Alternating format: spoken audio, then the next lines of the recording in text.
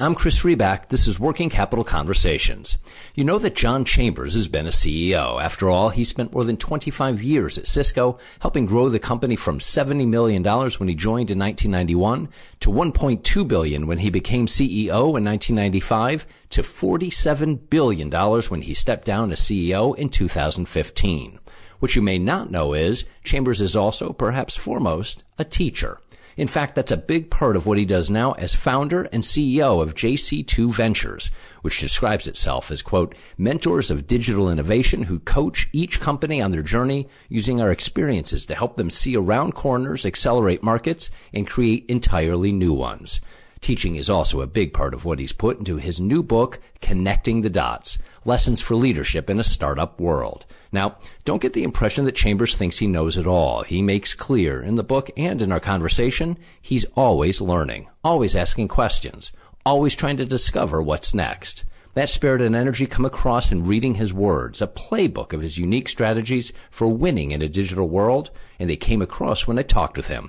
I'd never met Chambers before. I really enjoyed the conversation. I learned a lot, and I think you will too. Before my conversation with John, though, I have an ask from me to you. I hope you like these Working Capital Conversations, and if so, I'd appreciate if you'd take a moment, go to iTunes, and if you're so moved, leave a 5-star review. The ratings really matter. They go a long way to helping other people find the podcast.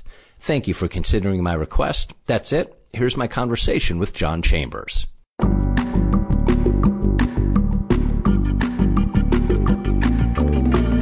John, thanks for joining me. I appreciate your time.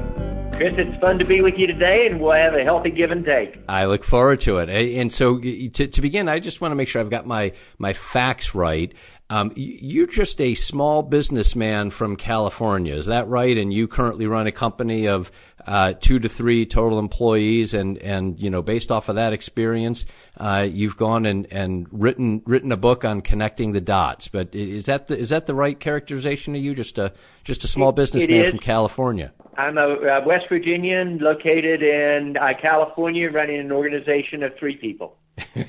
Understood. And I noticed the distinction there. Yeah, I didn't mean to state you live in California now. Understood, but you are West Virginian, and boy, that comes across. I guess you're proof, huh? You can take the boy out of West Virginia, but you can't take the West Virginia out of the boy, can you?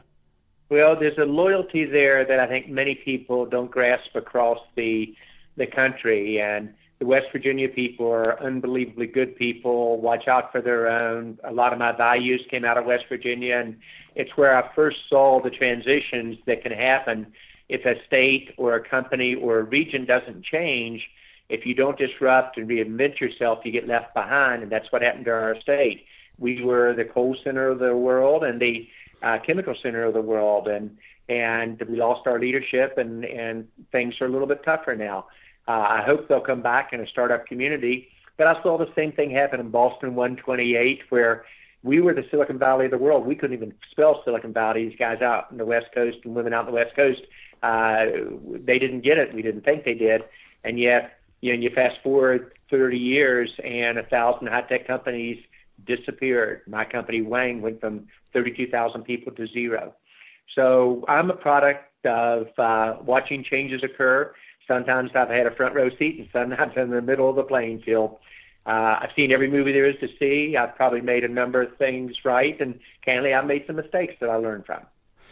So those market shifts, I mean, among the themes that you talk about, market shifts are one of them that I really want to get to discuss with you. Curiosity is another. Disruption is another. But you just talked about a number of the market shifts, and you write about it. You write about what happened with Kaiser and other companies, and you mentioned at the chemical company in West Virginia. You mentioned what happened on Route 128, and you write about in very personal terms.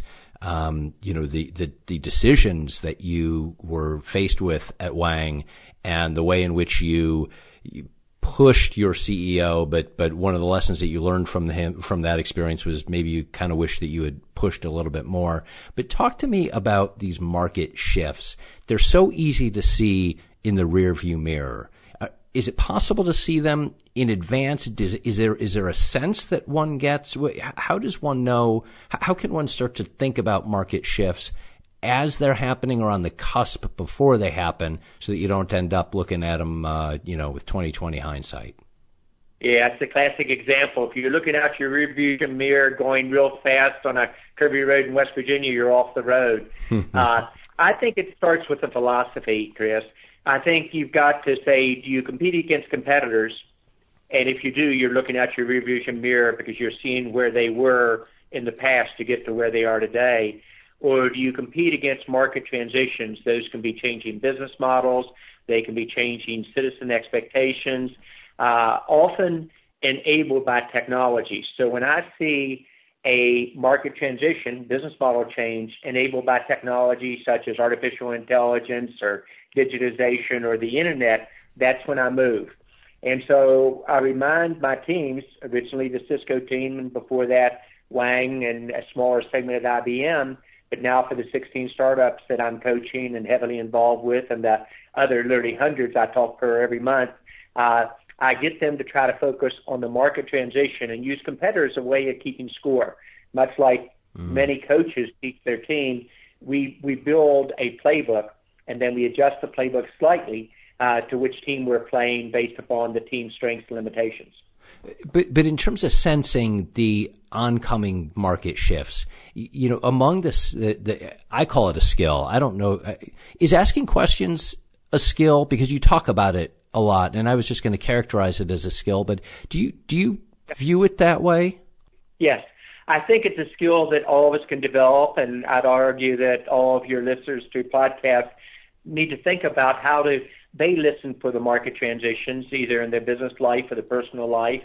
My experience, it isn't just asking questions, it's being able to listen, often from people that you may not think will give you an indication of something. And I knew that France was going to become the startup nation of Europe once I listened to a bunch of French startups in the Las Vegas Consumer Electronics Show, and then went over and talked to French business leaders, and then I made a prediction which almost even my best friends thought I was going to miss badly on when I said France will become a good place to do business and the leader of innovation and startups for Europe.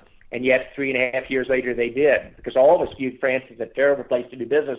Great people, great place to go to take your spouse or dinner, but the last place you'd invest resources. So listening careful, and listening is a skill, and so often we associate communications with how well you verbalize something. I would argue listening is equally as important.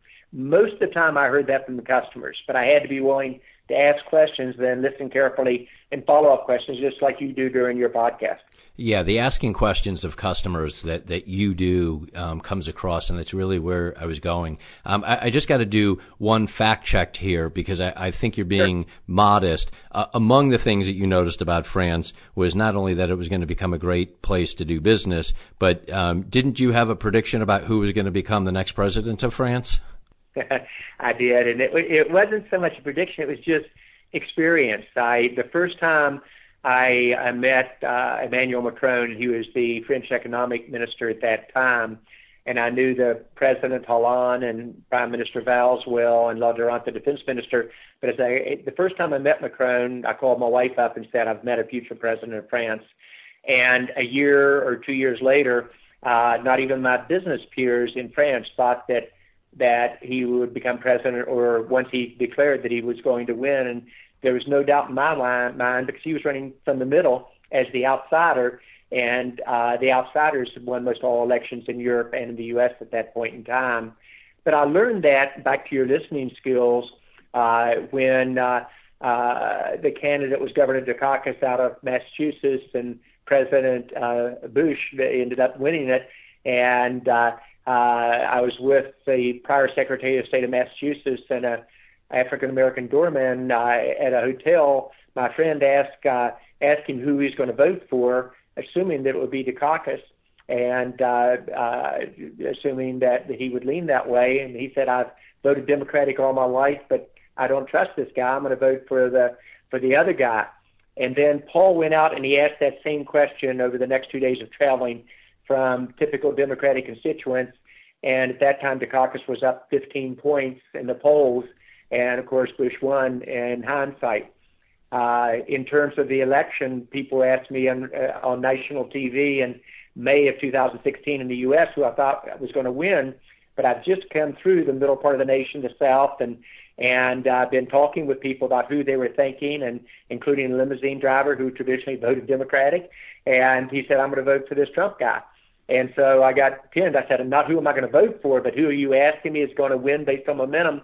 And that was May of 2016. And I said I thought Trump would win the presidency. So you can connect the dots if you listen, you watch for patterns, and what I do is pattern recognition.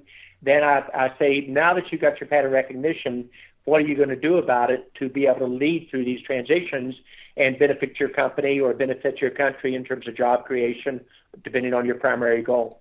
Now, is pattern recognition a teachable skill, or are we just either born with it or not? I think all the skills are teachable. When we think about it, Chris, when I look at my leaders and I evaluate them on results. I evaluate them very much on how well they know the industry, how well they build teams, their communication skills, their culture, their ability to go across engineering and sales and finance, etc. None of us get good grades in all of those, but everybody can improve. And you can take a weakness, including my weakness was public speaking and being dyslexic, and I used to throw up before I would literally present, and you can make it a strength if you're willing to work on it hard enough. And sometimes that emotional connectivity, because I was dyslexic and people laughed about me. I never laugh at anybody. I've never raised my voice in my entire business career. Doesn't mean I don't have high expectations of my team, but you learn skills and then you can play them stronger. That's what I hope I've done in this book, is that people who read it are able to say, here's a lesson I can learn and I can adjust it to my style. It was when I saw the regular questions, didn't matter if I was in Dubai, New Delhi, West Virginia, New York, Silicon Valley, the questions were remarkably similar from startups and big companies alike in terms of the commonality, and that's what I attempted to address in this book, and your listeners or readers can make their own decision whether I did that or not. Well, and that's exactly why I started by asking you, just making sure, clear you're just a, small businessman with a small company of 2 to 3 total employees, obviously, tongue in cheek. What it takes, among the things that I took from your book, is what it takes to be a leader is what it takes to be a leader. And that doesn't matter if the company is 2 to 3 employees or if it's 70,000 Cisco employees located in every corner of the world. The lessons and the playbook is relevant no matter where you sit on that scale. Is that right? Completely agree. Now, skill is important, and the way you communicate with 70,000 people and how you get through your layers is different than how you communicate if you got 10 people in your organization or your reporting group. But the basic, you're responsible for the vision and strategy of your area of responsibility, developing, leading, changing the leadership team to implement that vision and strategy, the culture that you want your team to have, and then communicate all the above. And that communication is becoming more and more important at a faster pace in the age of social media, etc. But the core skills are similar and can normally be adopted or to the techniques as you grow, especially if you get people around you can help advise how you evolve your leadership style as you go from a company of 10 people to 100 to perhaps 500 to perhaps 15,000. To perhaps 70,000. I want to ask you, you can get there. Although there's a line you write at the end of the book that you don't see, am I interpreting this line right, that you don't see scaling in terms of size of company like that? Maybe let's not get stuck on the number. 70,000 might not be the number, 150,000. But you see companies reaching $1 billion, I think you meant valuation. I don't know if you meant valuations or revenue or how you were measuring $1 billion. But that could be done with 2 to 3 employees. That doesn't require 70,000 employees as you see it today or in the near future. Is that right? Well, I think you're going to see, yes, in concept. I think you're going to see the evolution a different way. I think if you fast forward 10 years, it might be as much as 80 million of American workers don't work for a company or a government. They're either contract or temporary or, if you will, advisors. on it. And I think companies are going to be built off of the core skill sets and then use others to complement those skill sets. So it's very possible you're going to see not just a company of 10 people have $1 billion market evaluation or sell for $1 billion, but perhaps even $1 billion in revenue. And I'm going to set some pretty ambitious goals for JC2 and see if we can't prove out to be a model that way. But it's the old core versus context discussion.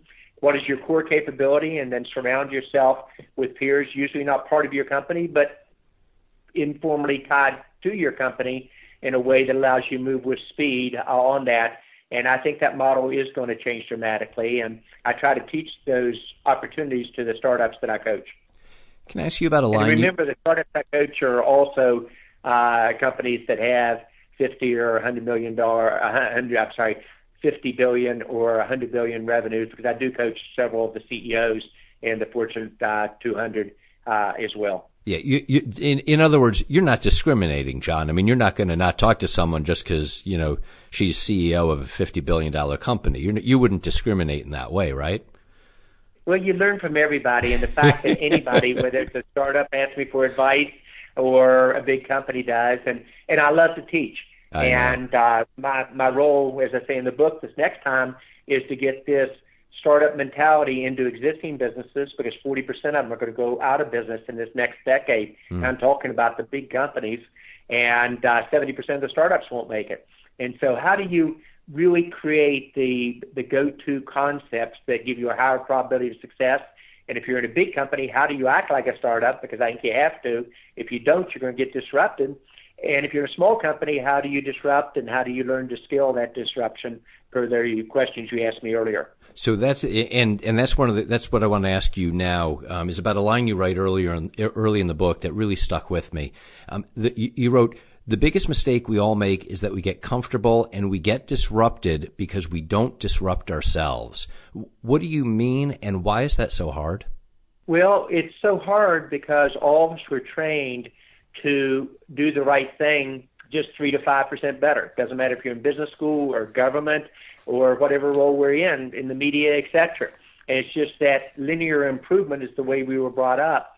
The problem is this is no longer a linear world. It's exponential. The speed of change and disruption is so fast.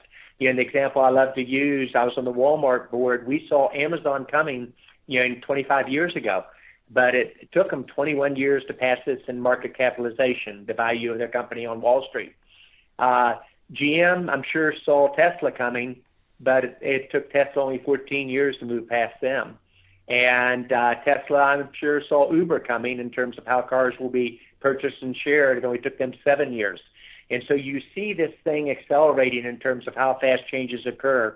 So back to your question, many of the skills that you use as a leader are applicable, whether it's 10 people that you lead or you're in 100,000, and many of the concepts are very applicable, just depending on skills. But the one thing that has changed is the importance of communications. You can't be a good leader today without very strong communications. You could 30 years ago, and Jack Welch be the first one to say communications were not his strength, but boy, his vision and strategy, his building a leadership team, and the culture he built was the best in the world for 2 decades. However, today, communications is a key element. And then the speed of change is, we used to kid about the internet being 3 times faster than traditional business.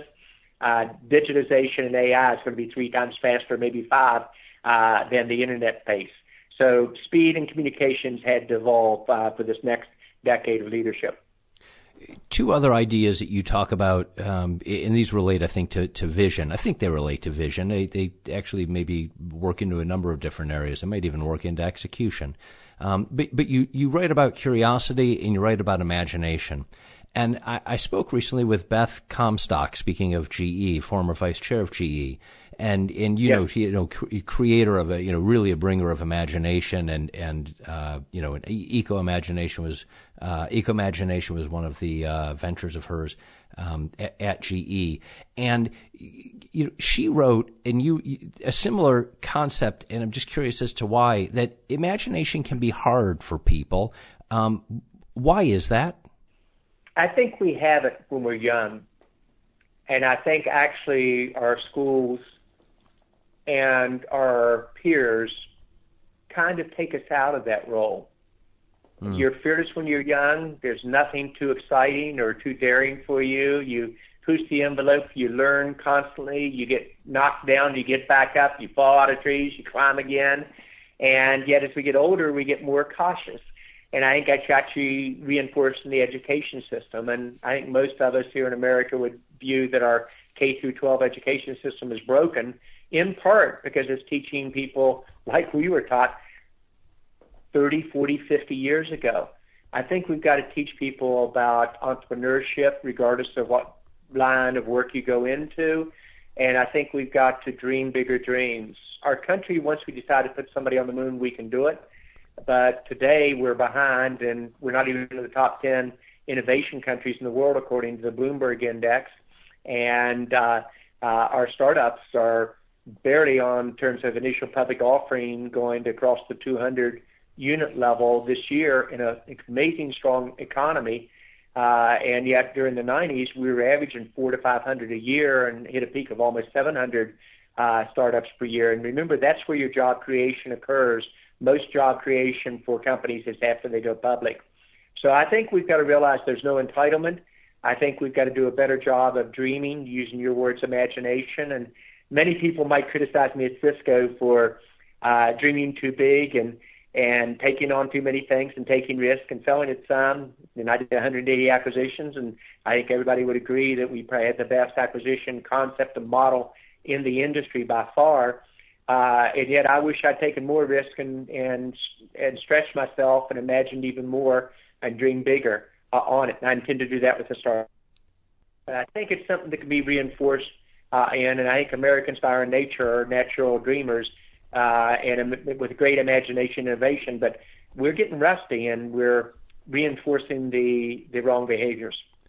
And I want to ask you about that. I want to ask you, because you do touch on current events and politics and the state of our nation, and that's clearly something that's on your mind. And I would even venture to say that maybe one of the motivations behind this book. I mean, this book is clearly a book about teaching. It's clearly written by somebody who enjoys and wants to teach and is worried about that. And it's not surprising me that you have points of view on education as well. So I want to ask you about that, but very quickly, just to kind of finish up on the business side, you just mentioned, again, JC2 Ventures. How would you characterize the philosophy of it? I would imagine that people listening to this would be thinking, okay, John Chambers, guy who recognizes market shifts, guy who connects dots, guy who made all those acquisitions that you just talked about at Cisco. And now he's in the venture space coaching, and I don't know if incubating is necessarily the right word, but helping along companies, startups, et cetera. What can you describe off of that in terms of a philosophy, a business philosophy? What do you look for in terms of startups? Does it matter to you sector? Are you focused on people? I just imagine that people are going to want to know how you think about these things. So why don't you tell me? Well, first of all, my primary goal is not to make money as a quote, a traditional venture capitalist. My primary goal is to get this country's startup engine going again, and to also play a role in doing that in France and India, because it's the largest country in the world population-wise, i.e. 1.3 billion people in India, and one of the countries like France that invented the word entrepreneur and then got further away from it can become the innovation engine for Europe and play a small role in that. That's pretty exciting. And if we can take our startups and mentality and bring it across all 50 states, not just California and New York, but across all 50 states, where we can do job creation and get back to the American dream, that our children will have a better standard of living than their parents, and their children will have a better standard of living than they do, which many people in America now no longer believe. I mean, to help make that happen is exciting. So we're more of a spatial purpose focus, job creation, inclusion, by both geography and gender base, and we key off of market transitions that are technology and business. I'm curious how you think about the divide that so many of us see in this country, particularly somebody who, you come from West Virginia, spiritually, certainly, maybe physically you've left there. Spiritually, you haven't. You have a huge affection for the place. Clearly, it stands out. And the people. And the people in particular, and the people, but also as well your descriptions of the natural beauty there and the resources and what it was like to grow up there and Ravenswood, and it's just it all comes across. We live in a time of of just extreme divide. So that number one. Number two, then I was thinking about how you write that from a business point of view, and you talked about it a little bit in terms of the predictions of Dukakis losing and your view of thinking that Trump was going to win, the importance of having conversations with people outside of your natural network. I think I'm kind of getting your language close to right. I might not have it exactly right, but I think that was the intent of what you were saying. That doesn't. That's exactly what doesn't happen in our society today. It seems. And so, what? How do you view that? Because the problem that we see seems to go directly against the guidance and the teaching and the advice that you give. Well, one of the reasons that I've been reasonably successful in building relationships with government leaders around the world, almost regardless of the form of government, is that I focus on what's the win-win. How do the leaders win? How do their citizens win, et cetera? And I get along with Democrats and Republicans very well. Paul Ryan and Kevin McCarthy, I just talked to a couple of weeks ago. Nancy Pelosi, I have a huge amount of respect for. Senator McCain was a great friend of mine for over 25 years. I was one of his 5 national co-chairs when he ran. For that, President Clinton, I learned an awful lot from. And in the White House, nervous as could be, and the press corps, I had the honor of announcing the Internet era with President Clinton on one side and Vice President Gore on the other. And here was the young CEO scared to death being the representative of business on how this would transform our nation and see how it occurs. And I think we need to bring the nation back together again. I think this country likes to be led from the middle, not from the extremes.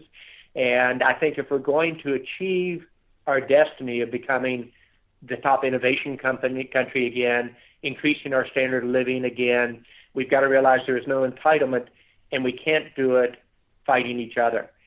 We've got to come together around some basic concepts and directions. And I think who can argue with a philosophy about more startups, more small businesses getting bigger, increasing the income of all Americans as you go forward, which we did during the 90s with the Internet. 22.5 million jobs created in 8 years. Last time America got a sustained pay raise was 24% growth in the average family household income and 34% GDP growth. So this is doable type of numbers, but I believe it's got to be one of inclusion, and I try to do that.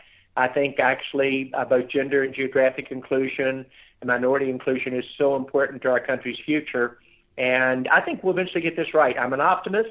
I think it'll probably get rougher before it gets better, but once the American people truly decide with the right leadership, let's put a person on the moon, nobody does it better or faster than we do, and I hope that those days are closer rather than further out. Not everyone in politics today has been a politician their whole life, John. I mean, there's room for business people in that field. I'm just putting that out there. You were aware of that, right? I am. I get asked that question all the time for almost 20 years. I like to move fast. I like Democrats and Republicans. I really care about innovation and inclusion on all fronts, and that's not necessarily a recipe for a good political leader. Okay, that's a great non-denial. You're good at you do know the whole media messaging thing. No wonder you wrote a whole chapter on it. Well, it is, but you know what's fun, Chris? In my current role, I no longer have to be politically correct in the sense of watching out because I have a company and shareholders and sales everywhere in the world, and so I'm pretty open about my views now. I still do it with, I hope, good professionalism and part of the Southern charm that my family helped drive into me. But I will be very candid about my views about trade deficits that cannot continue versus China. I know China better than anybody else for 35 years. I've been in China, did a joint venture in China, the first one ever, part of Wang Laboratories, et cetera. But the deficit is growing so fast at 40% growth per year over the last several decades, and gone from what was less than 100 million to almost 400. I'm sorry, what was 100 billion just 15 years ago, and now it's like 300 billion. You have to fix that. And so I think we've got to learn how do we deal with issues and find a way to make them work. And then how do you realize things change? India, in my opinion, should be the most strategic relationship America has in the world for every reason, from the largest democracy and the first democracy to shared common goals in terms of citizens and economic benefit. So I like being unshackled, if you would, was one of the words you used earlier when we were talking prior to the podcast started. And I try to be more transparent on it. One of the reasons I'm pretty good with the media is I do say what I believe of. And if I want to dodge a question, I can dodge it, but I can be more candid now than before. Understood. Yeah, it's a time of transparency, no doubt. To close out, John, you are a person. You make clear you're a person who looks at what's next, not only in terms of the market shifts, but you tell the story that I guess you didn't attend any of your graduations, which it made me wonder. Did your parents show up though at the graduations, but you just didn't show up? I mean, how did that? No, my parents would have. It reminded me that's not the way you treat family. But I didn't go to my high school graduation, my college graduation, my law degree graduation, Indiana graduation. I was on to my next chapter. And I only went to one going away party, and that was 40,000 people at the 49ers Stadium at Cisco. And mainly because my team said, John, you owe it to your Cisco family to go. And it was fun. But I'm always on to the next chapter. And I think that's what makes a country great, and hopefully business leaders great. And something we didn't talk on, Chris, and kind of a takeaway from for your group, is many of us think of a leader and how she or he was successful. And we talk about that more. For those of us who are parents, we know that it's like your oldest son who's graduating from college this year, and congratulations. You never worry about them getting a good grade or scoring a goal in soccer when they're younger. You worry about when they get knocked down, where they learn how to get up and deal with that. And that teaches you more about life. So when I talk about leadership, I actually think you're every bit as much a product of how you handled your failures, your setbacks, as your successes. And so that's kind of the messaging I hope to do in the book, was sending that message. And so people go back to it and read sections again when they get knocked on their butt, and everybody will. And how do you deal with the challenges? And I've seen challenges that many people would never want to see, unfortunately. And some of them I've handled well, some of them I could have done better. But I'm more a product of how I handle my challenges, my dyslexia, 2001, than I am all the successes. At least I think so. Yeah, you make that clear in the book, and the looking back. It is the type of book, and the lessons in there where, in my view, and we had a chance to discuss this very briefly. I think it's a type of book that not only does one return to, but one passes it forward, because there is something there for whatever stage one is at in business or frankly in life. And I know that you enjoy teaching. I think that it would. I do. I love it. And it's one of the ways I think that you humbly would view yourself, and it comes across. It comes across in this book.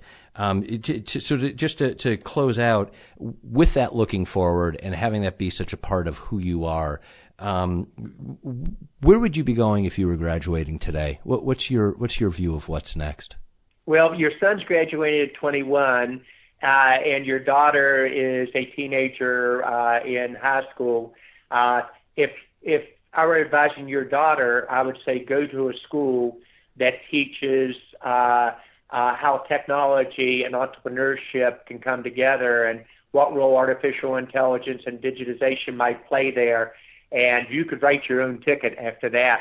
For your son, I would say keep an open mind on where you go. I know that he's a history and a business combination, and my daughter was as well. And I think you can learn a lot from history about what to do and what not to do.